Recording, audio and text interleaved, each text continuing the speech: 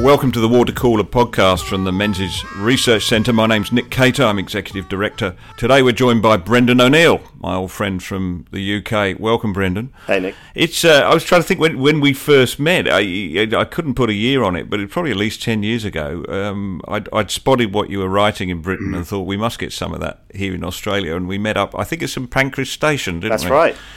To have a Guinness. That's right, St Pancras Station. That was the beginning of our long friendship. Yeah, it was terrific. And beginning, I think of your writing in Australia, because then I was at the Weekend Australian at the time. You started to write for that, and we introduced Frank Faridy as well, our mutual friend. And you've been a terrific contributor, I must say, to the debate here over that time. And thank you very much for that. Well, thank you, and it's my pleasure to do it. And I always say to people who, if they get angry about me always coming to Australia or writing on Australia, I say blame Nick Cater. He's the man who started my long-standing love affair with this nation. Terrific. Now, down to business.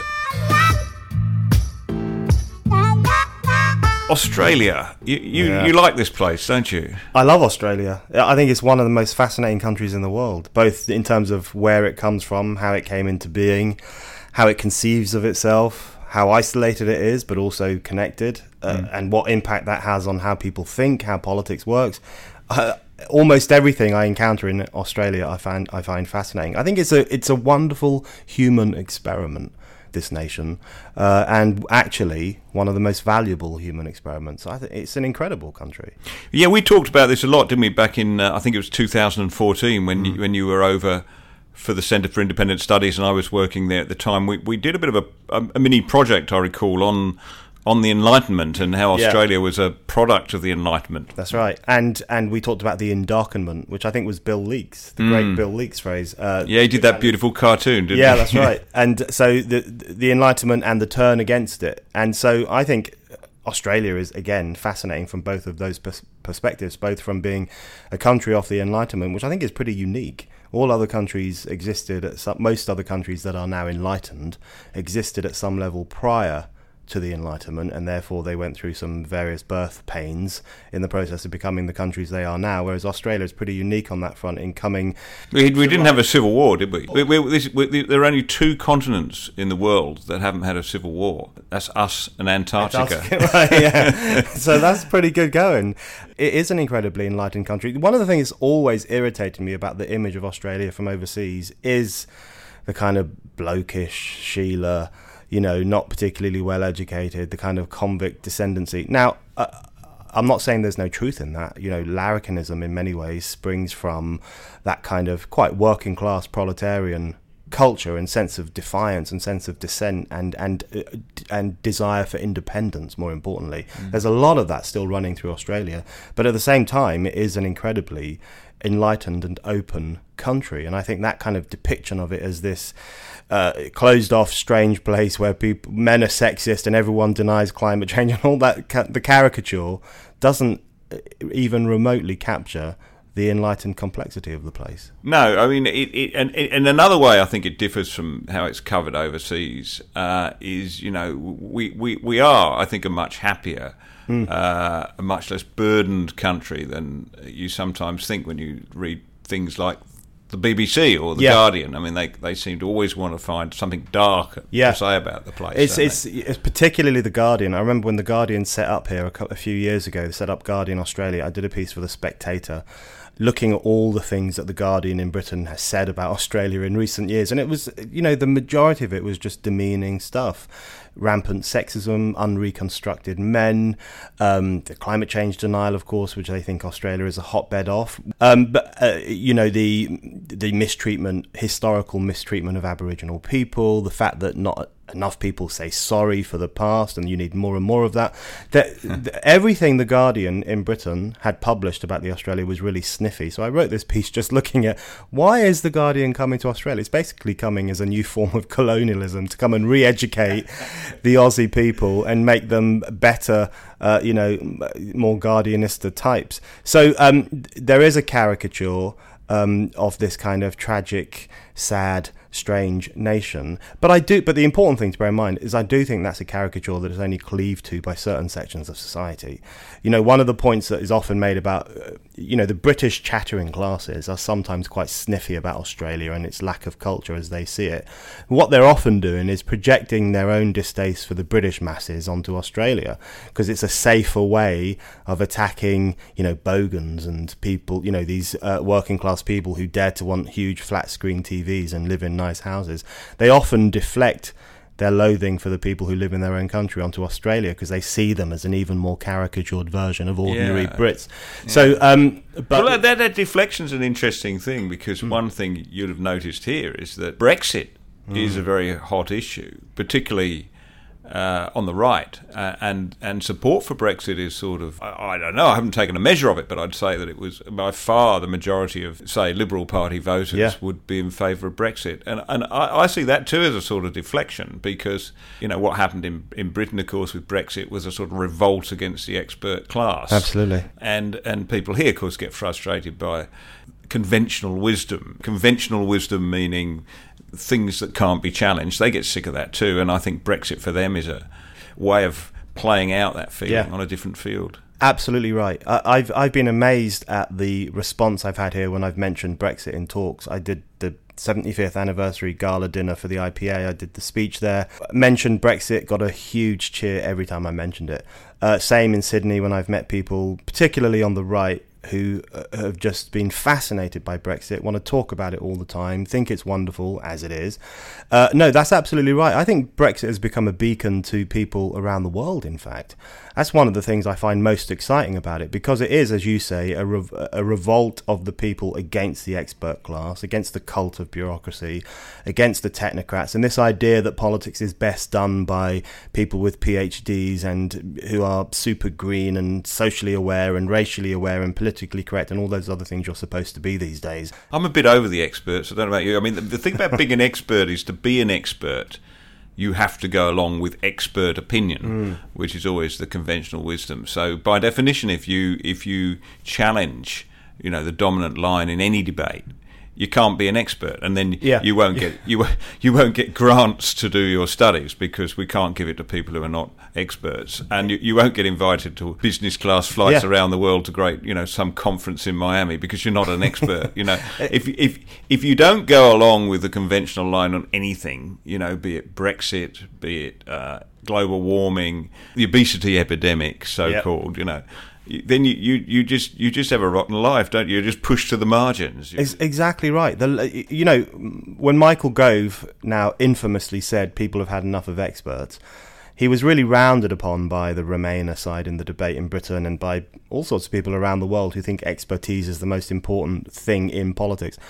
But you're absolutely right. There's so much conformism amongst this expert class. They actually have a very samey ideological, moral view of the world, which they often disguise in terms of science and research. The research shows it's very religious. It's like our gospel. Well, they want to make it objective, don't they? They want to say this is an objective opinion. We have no vested interest in this, of course. But experts have got huge vested interest. Absolutely, it's that search for a scientific basis to their own moralistic and political worldview, and that does two bad things. Firstly, it's bad for politics, because it becomes unchallengeable. Because if you challenge them, you're called a denier or anti-expert, or someone who's sinning against the science. So it's bad for politics because it makes debate more difficult, and it's bad for science, because the more that people see science or research or academic research being used fairly explicitly to the end of justifying a political course of action, the more they will become cynical about science, which is a very important endeavour. I can understand, I've got some understanding for experts of why they're so reluctant to challenge their worldview. Because if they did, that's basically their life over. I mean, if you become an expert in, say, breeding ants in Central Africa, then and that's your thing, right? Or your whole career's built on that. Your pay packet, your research grants, your reputation, and somebody then comes along and say, "Well, look, you've got it completely wrong. There are no ants in Central Africa. You can't possibly. I mean, your life's over. So you can see why. And then you get this thing where business gets involved. A classic one, of course, was the panic against saturated fats in the 60s and 70s, and it was an academic debate until Procter and Gamble decided, oh, we got this stuff here called margarine, which we invented in World War II. It tastes disgusting. Nobody ever buys it. But what about if we say it's low cholesterol? And then you've got a company with a vested interest in this, and the whole thing just goes bananas. It's true, and experts are very wary of being challenged because, as you say, everything falls apart if their area of expertise is called into question. This is why the expert class, in terms of the so-called political experts, loathe Brexit so much, because Brexit is so openly a confrontation to their moral, political and scientific authority, and they know it is, and that's why they will do everything in their power to overturn it. But one of the things that frustrates me whenever I raise the problem of the expert class, or this kind of new clerisy of clever people who supposedly ought to rule over the rest of us, people will always say, oh, you're a Philistine, you don't believe in science, you don't believe in progress. That's not the case at all.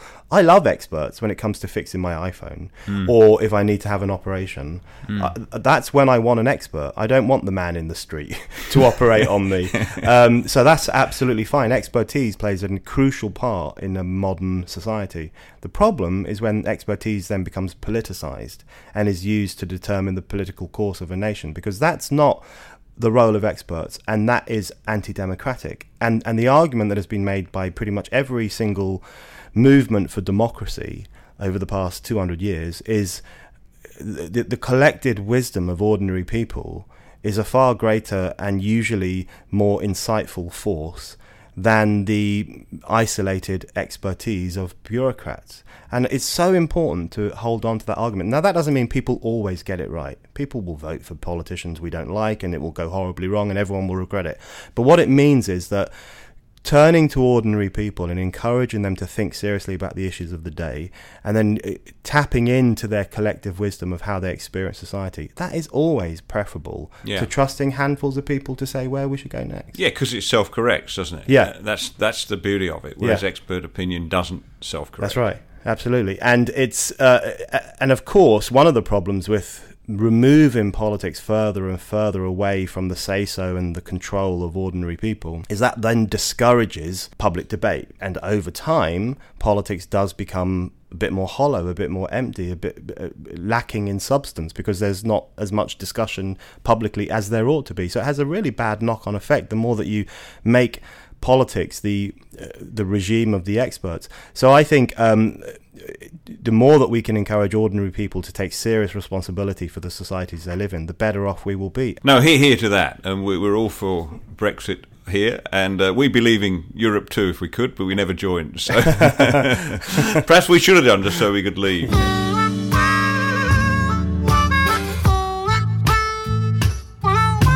So joining me today on Water Cooler, my old friend Brendan O'Neill. Brendan, George Lukianoff and Jonathan Haidt's new book, The Coddling of the American Mind. Very good book, and raises this whole culture of safetyism. Of course, your friend and mine, Frank Furedi, has been writing about this for a long time, wrote a very good book on this a couple of years back. But and they're talking about the same thing in many ways, except I guess from different perspectives. Frank is a sociologist, Lukianoff and Haidt as psychologists, so social psychologists, slightly different perspective. But the phenomena's the same, isn't it? Safetyism. Yeah.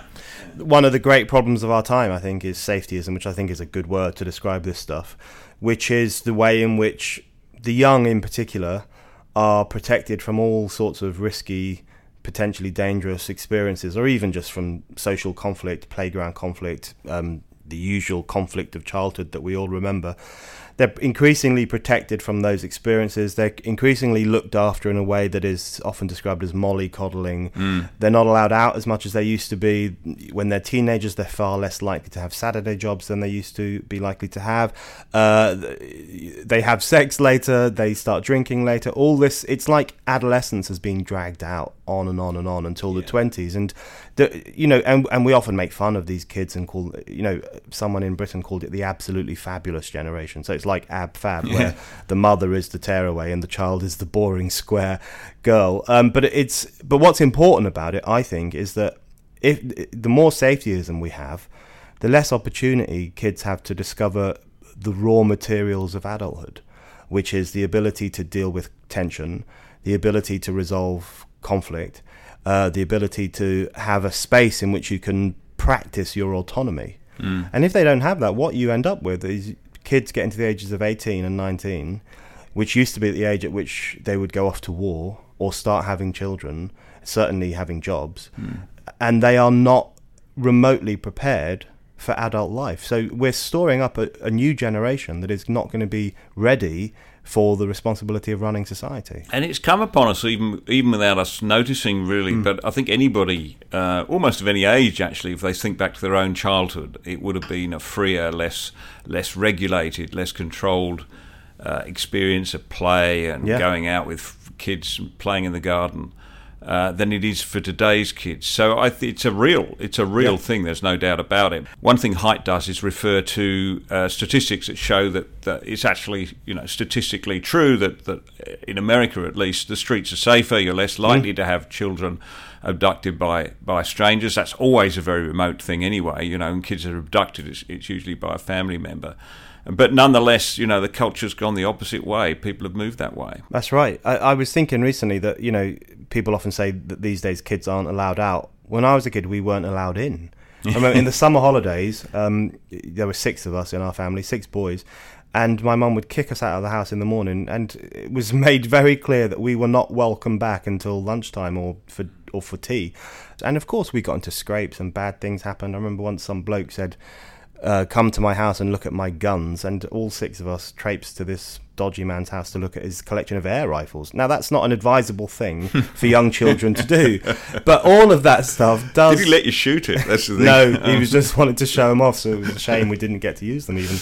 But all of that stuff is character building. I mean, I remember these things incredibly clearly, and you remember them clearly for a reason, because they are moments through which you start to engage your brain in a different way. Yeah, I mean, air rifles reminds me of a good mate I had. I still keep in touch with him, Michael Potter, and we spent much of our childhood in his large garden firing his dad's air rifles at pigeons, or getting on this old motorbike he had and just herring around the garden with no helmet at the age of 12, It's so important that people do that. I was telling a bunch of students recently the story of when I found it very difficult to learn how to swim, and my parents and the swimming teacher were incredibly frustrated with me. So they did that thing, which was actually quite common back then. They threw me in the deep end of the pool without warning, with my parents' agreement, it should be said. The teacher just said, come up here, I want to show you something. Next thing, he literally picked me up,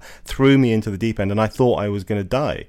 Of course, I didn't die. I managed to make my way to the edge of the pool. That kind of thing was fairly common. Yeah. And these days it would be called abuse, but it wasn't at all. But, I think we sometimes underestimate the consequences of corroding adult authority and failing to discipline or socialise children. I think a lot of people in Australia have been asking me about the crime epidemic in London, where we have a pretty serious crime problem among youths in particular. Stabbings, acid attacks, gangs and so on. I think stuff like that in London right now is actually a byproduct of a society that has given up on socialising, disciplining or controlling children in a way that is both making clear to them who's in charge of society, i.e. adults, while at the same time allowing them to go out and experiment for themselves and discover what it means to become an adult. Society doesn't do either of those things anymore, and what you end up with is kids who are either tearaways doing dodgy things because they know they'll never be told off, or they're millennials on campus who literally fall down weeping when someone turns up who has a different opinion. Yeah, and that's terrible. Yeah, we've talked a lot about its effect on campus and the safe spaces and so on. But I might just explore another couple of consequences of safetyism. One political and one medical. You might have seen that state election here in Victoria last week. Daniel Andrews, Victorian Premier, won a very convincing victory against expectations. I mean, I think most people expected him to win, but not by that margin. It certainly caught the Liberal Party by surprise. And so I've gone back and started to look at some of the things he did and put forward that appeared so popular. And one was level crossings. Like he had a program of getting rid of level crossings in your suburb. So he'd put a bridge in or an underpass or something so that nobody had to go across a level crossing. It's a small but important sort of improvement of daily life. But the rhetoric he used around that was all about safety. It was about keeping your neighbourhood safe and keeping your kids safe, and it's a good thing, I guess. You don't want your kid to be mowed down by a train, do you? Not most days, anyway. But I did think that was clever, and I think clever in one way. But because I'm so uncertain about this safety culture, I don't really like the idea that politicians are playing it up. But I guess that's what they have to do. Yeah, I do think politicians tap into the desire for safety, and in the process, they can kind of worsen it and exacerbate it, because then you create a situation where some people expect from their politicians safety, to be kept safe, to be looked after. Now, it's partly the role of politicians to look after you. Society should be a physically safe place. There shouldn't be huge holes in the street and unnecessary dangers. But at the same time, if you turn society into a completely safe space, particularly an intellectually safe space, that's the real problem, then that is going to definitely hamper everyday social interaction and the creation of future generations who might be capable of engaging with the world. But, on campuses in Britain, there's always these interesting stories about the 18-year-olds who turn up there who just aren't very good at everyday life. Firstly, they're not very good at the practicalities of everyday life, like washing up and cleaning their clothes and so on.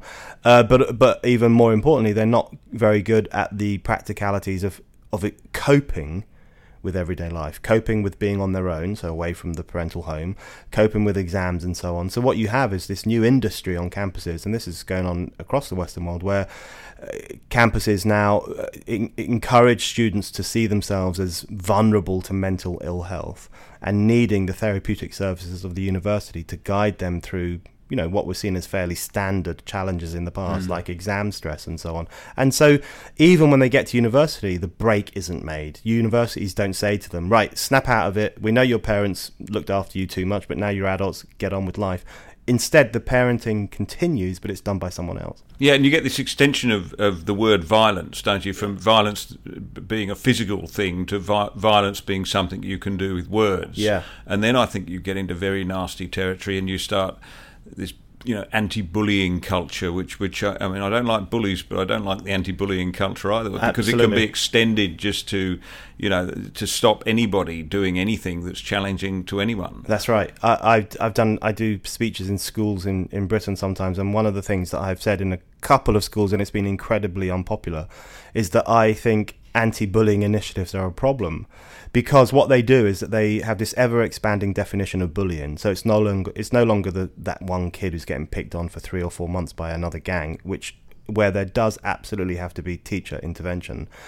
But it's anything. It's just if you fall out with your friends, or you have a scuffle in the playground, or someone gives you a dirty look. Every single normal part of childhood is now redefined as bullying, and then it's collapsed into this process that has to be negotiated by the adults, teachers and headmasters and so on. So kids are deprived of the opportunity to experience conflict. And every adult knows that that's a central part of childhood. Everyone remembers the fights they got into. Everyone remembers the fallings out they had. Everyone remembers the arguments they had. Everyone remembers the conversations that then flow from all of that, where you talk to your other friends, what shall I do? How shall I handle this? That is so central to making the transgression around the ages, between the ages of 13 and 18, when you start thinking, I'm not really a child, am I? But I'm not an adult either. That's such an important period of a human being's life. And if we colonize that with all this expert advice and therapeutic intervention and safetyism, then that process is not going to happen. And kids will suffer as a result. And that moves on, I think, to the other consequence which we've been thinking about here, and that is obesity. So we have this obesity crisis now, and there's been a long debate here as to whether we should follow Britain's failed policy of a sugar tax. It's not making any difference at all. The evidence is in now that it's not changing behaviour. But there's still the pressure on to have it here. The Greens are calling for it. Labour is wavering. But you're looking at a single cause there. Sure, sugar, is calorie dense, and if you have too much sugary drink, it may well make you obese, but it may not, because the heaviest consumption of sugary soft drinks in Europe is in Holland amongst kids. The lowest is in Greece, but guess what? Dutch kids are the thinnest and Greek kids are the biggest because of exercise, because they cycle to school. That's right. So is this not tied up with what we were talking about earlier? It's screen time, and you used to be made to play outdoors. Nowadays, kids are left with screens indoors. Yeah. That seems to me to be a much, much more direct connection if you want a single causal effect. And of course, there's never one single effect. But if you're looking for it, you'd say that's it, isn't it? That's Absolutely. why kids are getting beefier, fatter. Yeah, I think that's right. When I look at photos of me and my friends and my brothers when we were kids, I always think, God, we were thin, and we were well-fed kids. We ate proper dinners, Irish dinners, potato and meat every night. But we were thin kids because we were constantly active and constantly exhausted as a consequence at the end of the day. That doesn't happen with a lot of kids now. A lot of kids now, depending on what part of the world you're in, but they will sit down a lot.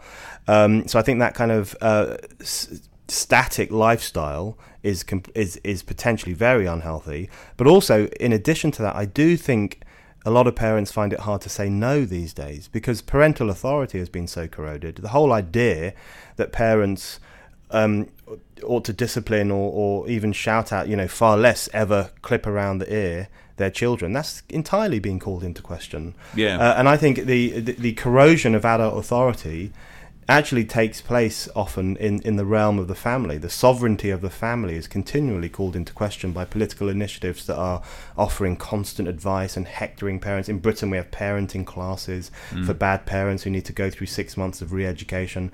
All of that just chips away at parents' sense that they are the adults in this relationship and that they should occasionally say to their kids, no, you're not having this. Shut the hell up. Yes. So those things combined, I think the kind of the safetyism that means kids no longer go out and run around or cycle for hours on end, plus parents feeling their authority called into question, is definitely a bigger contributor to the obesity issue.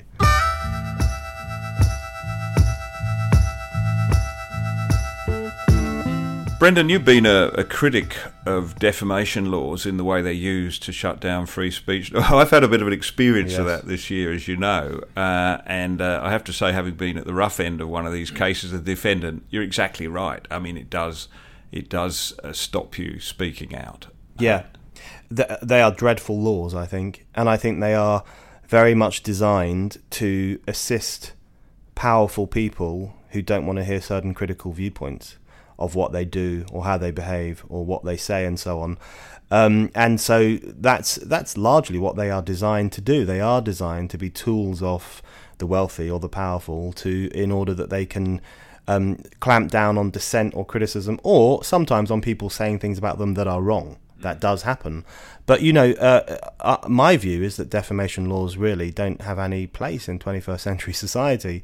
Now, when you say that, everyone says, oh, should people be able to call you a paedophile and all this kind of stuff? I'm not encouraging people to lie about anyone, but we do have to have the breathing space for making mistakes, and we do have to have the breathing space for being super critical of all sorts of institutions. There was an incredibly important Supreme Court case in the US in 1964, New York Times versus Sullivan, and this was where an Alabama police chief had sued the New York Times because they said that he had arrested Martin Luther King 7 times, but in fact it was only 4 times. So they made a mistake, they made a factual error. He sued them and he won. Then they took him to the Supreme Court, and the Supreme Court issued this ruling called New York Times versus Sullivan, which everyone should read. It's one of the greatest ever defenses of freedom of speech. And it makes the point that defamation laws are very often a menace to freedom of speech.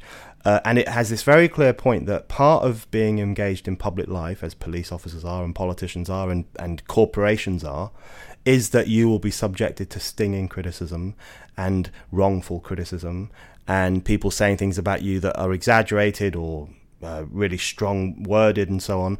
And it says that's life. and you have to put up with that. And so it was the ruling through which America's defamation laws were severely curtailed. So in America, it's much more difficult to sue someone for defamation than it is in Britain or Australia. So people in Australia and Britain, where we have very problematic defamation laws, I always say to them, read this ruling, and you'll get a sense of why our laws are problematic. It is a horrible thing, and I think increasingly, in this days of people becoming independent journalists, writing on blogs and so forth, it becomes a real issue because it's so easy for somebody with money just to throw a writ at them and just shut them down. Absolutely. The thing about defamation laws is that they have a terribly insidious impact on society, even when they're not being used.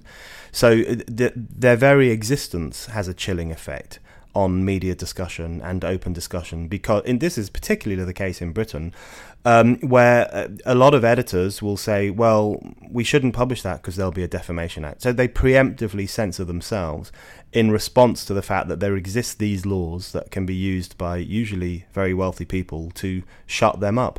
So it chills media discussion in particular simply through the very existence of these laws. And then, of course, when they're used, they have a devastating impact on people's lives very often. It sucks up a huge amount of their time. It brings them an enormous amount of stress, often costs them a lot of money if they lose. People's lives can be ruined by these laws simply because they said something. I think it's entirely onerous and almost medieval. And I do think, people say, well, what's your solution if someone's out there lying about someone? I always think the solution has to be more speech. And this is another point that's made in New York Times versus Sullivan. They quote that great line, sunlight is the best disinfectant. So they preempt that question. What does a politician do, for example, or a corporate boss, if someone is out there spreading misinformation? They say, well, speak up. You are people who have platforms, usually bigger than the people who are causing you annoyance, and you should make that clear. And now, that's not perfect either, because people are and people on Twitter say things about me all the time that aren't true. People will say you're a fascist if you support Brexit, or they will say you're homophobic if you raise criticisms of same-sex marriage. People say things about me all the time which are categorically untrue and defamatory. But in a world of free speech, they end up looking like the idiots. They end up, that's I think the thing we've got to trust. We have to trust that in a world where we want things to be open and free, and where we trust ordinary people to make up their minds themselves, we have to trust that those people who use defamation against people they don't like, that they will be held to account. But the bigger problem, so there's that problem where people who are being purposefully, maliciously defamatory, even there, I don't think there should be censorship. But the far bigger problem, which touches on people like you, who was not being maliciously defamatory at all, is that it has an impact on really important, responsible public discussion and the ability even to ask questions or raise problems or suggest that things happened in a different way than we're being told they happened. That is so central to public life that anything that chills it has got to be a bad thing. And it protects the rich and powerful. It's not a law. It's just not possible for a poor person to use this law against a rich person. That's right. They will be crushed at the first attempt, at the first hurdle. Absolutely right. And the sums in this are just horrendous. Yeah, right? It's in Britain for a long time it's been called a rich man's law. London is referred to as a town called Sue because Saudi oligarchs and Russian oligarchs and sometimes American celebrities, because they find it difficult to sue in their own countries, they will often think, oh, has this libel been repeated in a British publication, therefore I'll sue in London because our laws have traditionally been so favourable to the wealthy and unfavourable to people publishing critical material. So they're a complete menace to freedom of speech. Well, it brings to mind even the history of your own publication, Spiked. I mean, that Spiked came out of the ashes. That's right. Of a journal that had been destroyed by defamation, right? Yeah, that's right. And a very notorious case, because this was a case of one media institution, ITN, suing another, LM magazine, Live in Marxism magazine. Pretty unprecedented, even in a country as beholden to libel laws as Britain is. So that was a pretty notorious case. I think media outlets should never sue media outlets, because the media is primarily the victim of defamation law. So that was an incredibly stupid thing to do, in my view. I won't get into the ins and outs of the case itself, because it's still things you can't talk openly about. This is, if you lose a libel case, as we did, and as 80% of people who get sued in Britain do, because they are weighted towards the person doing the suing, you can't talk about this stuff. It's unsayable. So it's incredibly chilling, and it clamps down on discussion. Of course, another notorious case around the same time as us, when ITN was suing us, David Irvin, the Holocaust denier, was suing Deborah Lipstadt because she wrote a book about Holocaust denial, the scourge of Holocaust denial, in which she referenced his various denials of the Holocaust. That was a really interesting case because he lost, and the judge said to him, "You've been exposed as a racist and an anti-Semite, and that's the benefit of freedom of speech." And that was an important case because rarely the person doing the suing, the wealthy person doing the suing, lost.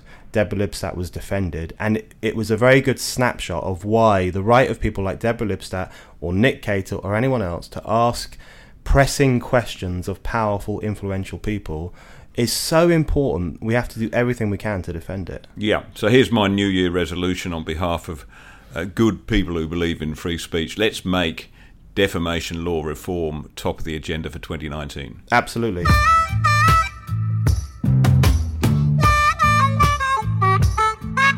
You're listening to Watercooler Podcast, and it's great to have Brendan O'Neill here. Brendan, the editor of Spiked Online. I'm sure most of our readers, our listeners, know Spiked Online, but in case you don't, it's a must-read. Spiked Online from the UK. I make the occasional contribution, yes, but you make many more. You reminded us just when we were on the last topic that its previous existence was as living Marxism, yeah, which some might find strange. Yeah. I mean, and it goes to, I think, something we've discussed before, that we find it increasingly difficult to sort of, we both use the phrases left and right, of course, as shorthand, but it's increasingly hard to see in this world of disruptive politics where that old-fashioned left-right divide comes.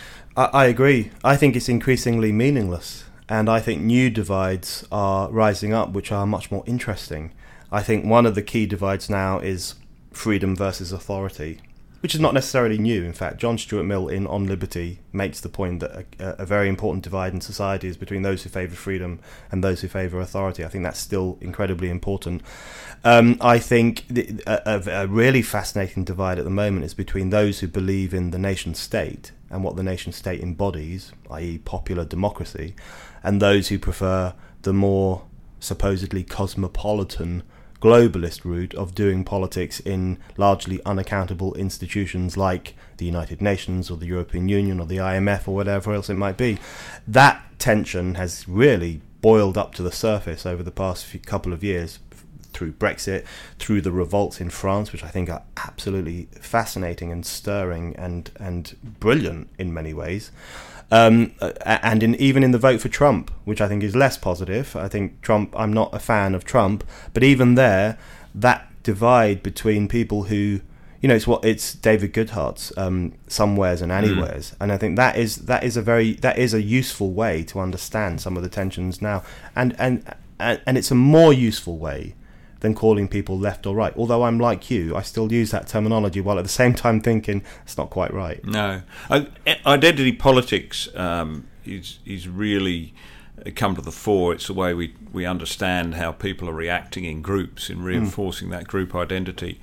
I think we tend to think, or we tend to portray identity politics as being something of the left, something that comes from the progressive movement, where it's very strong. It's been growing for a long time, and now it almost completely defines everything they think about. It's not what you say; it's who are you. Which group do you identify with, and where does that put you in the pecking order? It's a very destructive thing, as I think we all agree, in terms of civic debate, and it pits us against them, and it sets up good people versus bad people. Of course, the world's not like that, as Jonathan Haidt explains in his book. But I've been increasingly concerned that this is a phenomena that's becoming stronger on the conservative side of politics too, that we hang on to our totems. You know, you need to be against the Paris Agreement if you're going to be a true conservative. We're looking for those simple markers, and if you're not, if you don't obey that marker, then you can't possibly be one of us. Do you see that happening? I was thinking about this recently. I was thinking about, where does identity politics come from? And I think it's always had a right-wing element to it, and a reactionary right-wing element. So I think one of the areas that identity politics come from is really the reaction against the Enlightenment, because the Enlightenment is that incredibly important moment where philosophers and others start to talk about man, this idea of a universal man, this idea that there is this, they didn't say woman in those days or even humankind, it was always man, the idea of the universal man who had the shared capacity for reason, the shared capacity to enjoy moral autonomy. And that was an incredibly progressive idea, a great breakthrough. And one of the reactionary fightbacks against that idea, or the romantic fightbacks as well, was the idea that, well, is there really such thing as a man? There's black men and white men and Italian men and French men, but we're all really different. So one of the important arguments made by reactionaries who were uncomfortable with the Enlightenment, because it was an incredibly radical moment, was precisely to fall back on identitarianism. And so I always see it as something that emerges in that reactionary moment. So I'm always so colossally disappointed when the left now embraces it, which over the past 40 or 50 years it has, to the extent that it is now the central feature of left-wing politics. Yeah. But in relation to the contemporary right, the thing I find most worrying about the Trumpian right in particular is that in many ways they are now a mirror image of left identitarianism. So if you look, Trump often tries to tap into a kind of white victim complex in a kind of mirror image of the kind of the black victim complex or the women victim complex. Yeah, it's quite conscious, I think. It is conscious, and so they play the same victim card very often. They play the same censorious card sometimes too. A lot of right-wing identitarians are not very strong defenders of freedom of speech. So I'm worried about the way in which we now have basically the culture wars are increasingly becoming a clash between two different sets of identitarianism. I think the role of those of us who want to come in at the culture wars in a way that says, let's keep defending freedom, let's keep defending the idea of progress, let's keep defending the idea of growth, is that we've got to take a step back from this identitarian spat and start to assert some more serious, historic, important values. Yeah, well, just for the benefit of civic debate, we need to do that, because you end up, the position you've got in France at the moment is a sort of extreme vision of where you end up. Yellow vests versus the rest. I don't see any future in marking ourselves against our cultural and political enemies by clinging to a simple totem like that. No. In fact, quite the opposite. It just ends in conflict. You have this spiral of disagreement that ends up with, it's like the Israelis and the Palestinians. Yeah, and what I think the yellow vest is a very good example of what happens when you ignore people for a long period. It's a revolt of the ignored. We can all understand it, right? Yeah. And but in terms of actually mending or fixing an issue in a society, it's the worst there is. It could potentially make things worse. Yeah. And the intervention of other political forces who want to use that revolt, that understandable revolt, to pursue other ends becomes a problem, and the whole thing becomes a mess. I think, but what's interesting about the reason I'm optimistic about the current period is because I do think some of these populist revolts that are taking place, some of which are good, some of which are brilliant, like Brexit. It's very clean. Brexit's very clean. It wasn't a vote for any party or any ideology. It was a vote for an idea, which is that democracy is a good thing. So it's the cleanest of the populist revolts. Then some are pretty good, like I think the rise of new parties in Europe is shaking up politics in a very important way. Some of them are less good. I don't like the fact Trump's in the White House, for example. That's not my preferred outcome, although probably better than Hillary being in there. Not very good choices. But the point about all this populist rebellion is that I do think it's people saying the old politics wasn't working and there's got to be something that's better and more interesting. It is a cry for change. The danger, of course, this is the real danger, is that it's a cry for change in an era in which identitarianism is increasingly the only game in town. So that does mean some of the populist revolts are being bent towards the identitarian outlook. That's particularly what's happening with Trumpism.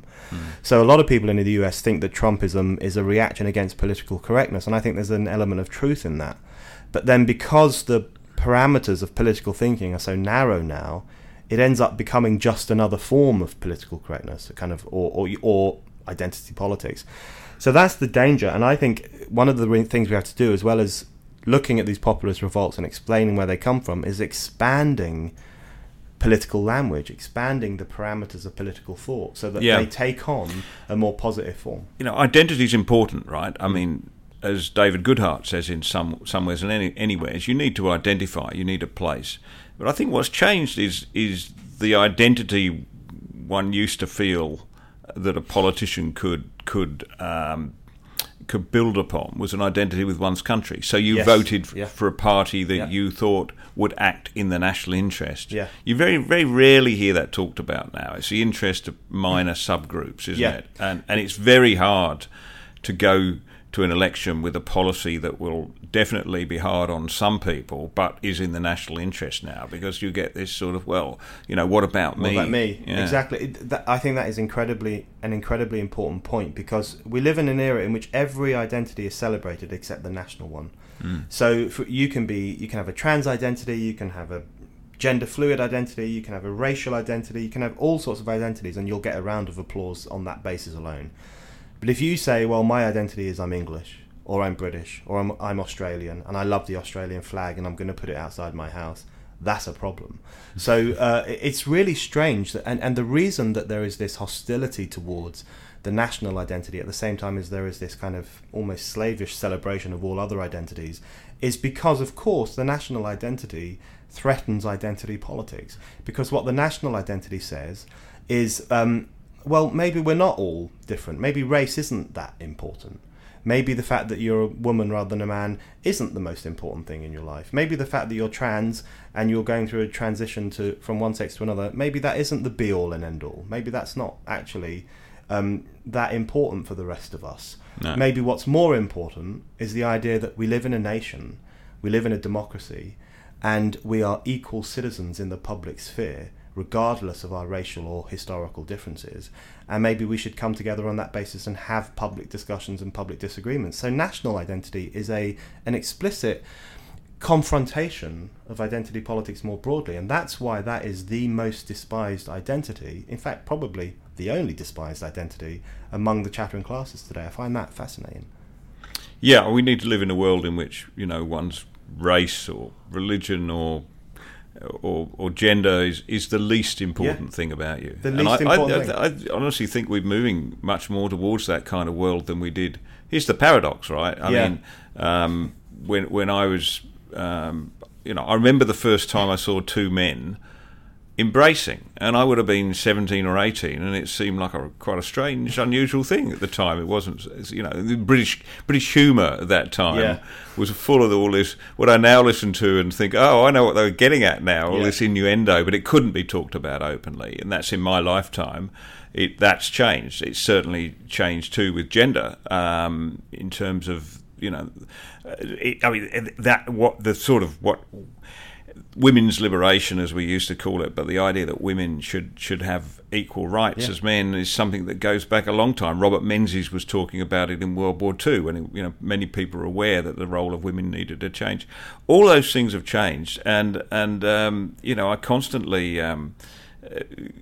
There was an instant where an ABC presenter complained about being racially abused on a bus.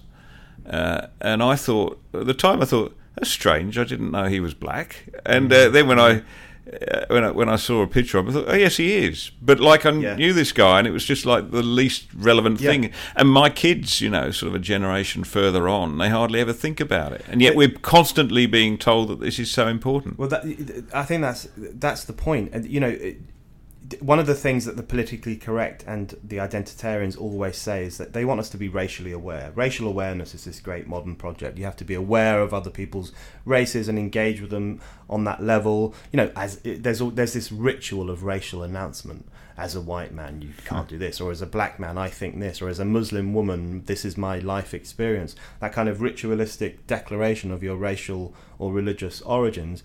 And if you think back to 50 or 60 years ago, a progressive person, a good person, a decent person would have refused to be racially aware. That was the good thing to do, to refuse to engage in racial awareness and to not think racially. So identity politics has rehabilitated the racial imagination, and I find that incredibly worrying. You're right that people need identities. You know, life's hard enough as it is without being unanchored, and so people do want an identity in life. The difficulty is that people used to try to derive their sense of identity from what they did or from where they came from. The national identity or a working identity. You know, I'm a shoemaker. I'm a British shoemaker. That's what I am, and I'm pretty sure about that, and I'm pretty happy about it. Now, increasingly, people derive their identity through what they are.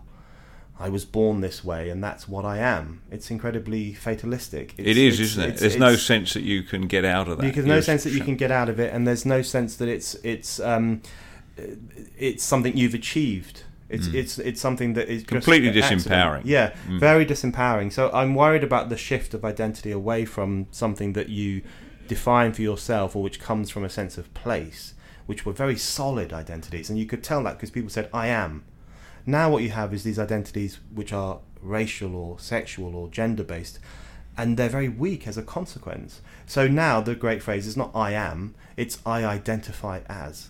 It's a much more cagey phrase. It's much more uncertain. You know, I think I'm this thing, but I'm not really sure. Or in the gender fluidity situation, you can be one thing one day and another thing the next. So these are changeable, weak identities. And I think that's one of the reasons there's a culture of intolerance around identity politics, because any challenge to these identities, any challenge that says, look, maybe that's not the most important thing about you, maybe you should think about a bigger, more important identity, is seen as an attack on their entire sense of being. And they know that the identity is weak, and therefore they push back with censorship and how dare you say this, and you're transphobic or you're homophobic. So it gives rise to the worst of all worlds, where on the one hand people are going around defining themselves by accidents of birth, and on the other hand there's this new creeping culture of censorship that tries to stymie any discussion about identity politics. So the whole thing is a bit of a problematic racket, which I think deserves questioning. Terrific, Brendan. What's your plans for 2019? My plans for 2019 are to make Brexit happen. That's my overarching plan, because it's looking increasingly possible that it won't. And it is, I think, a beacon to people around the world who want more democracy and progressive thought and freedom of speech. So making Brexit happen, continuing to publish Spiked and to wind up all the right people, and coming back to Australia, and hopefully coming back to Australia. You're always welcome. welcome. That's going to happen. You're always welcome here, Brendan. Thanks very much for joining us. Thanks, Nick.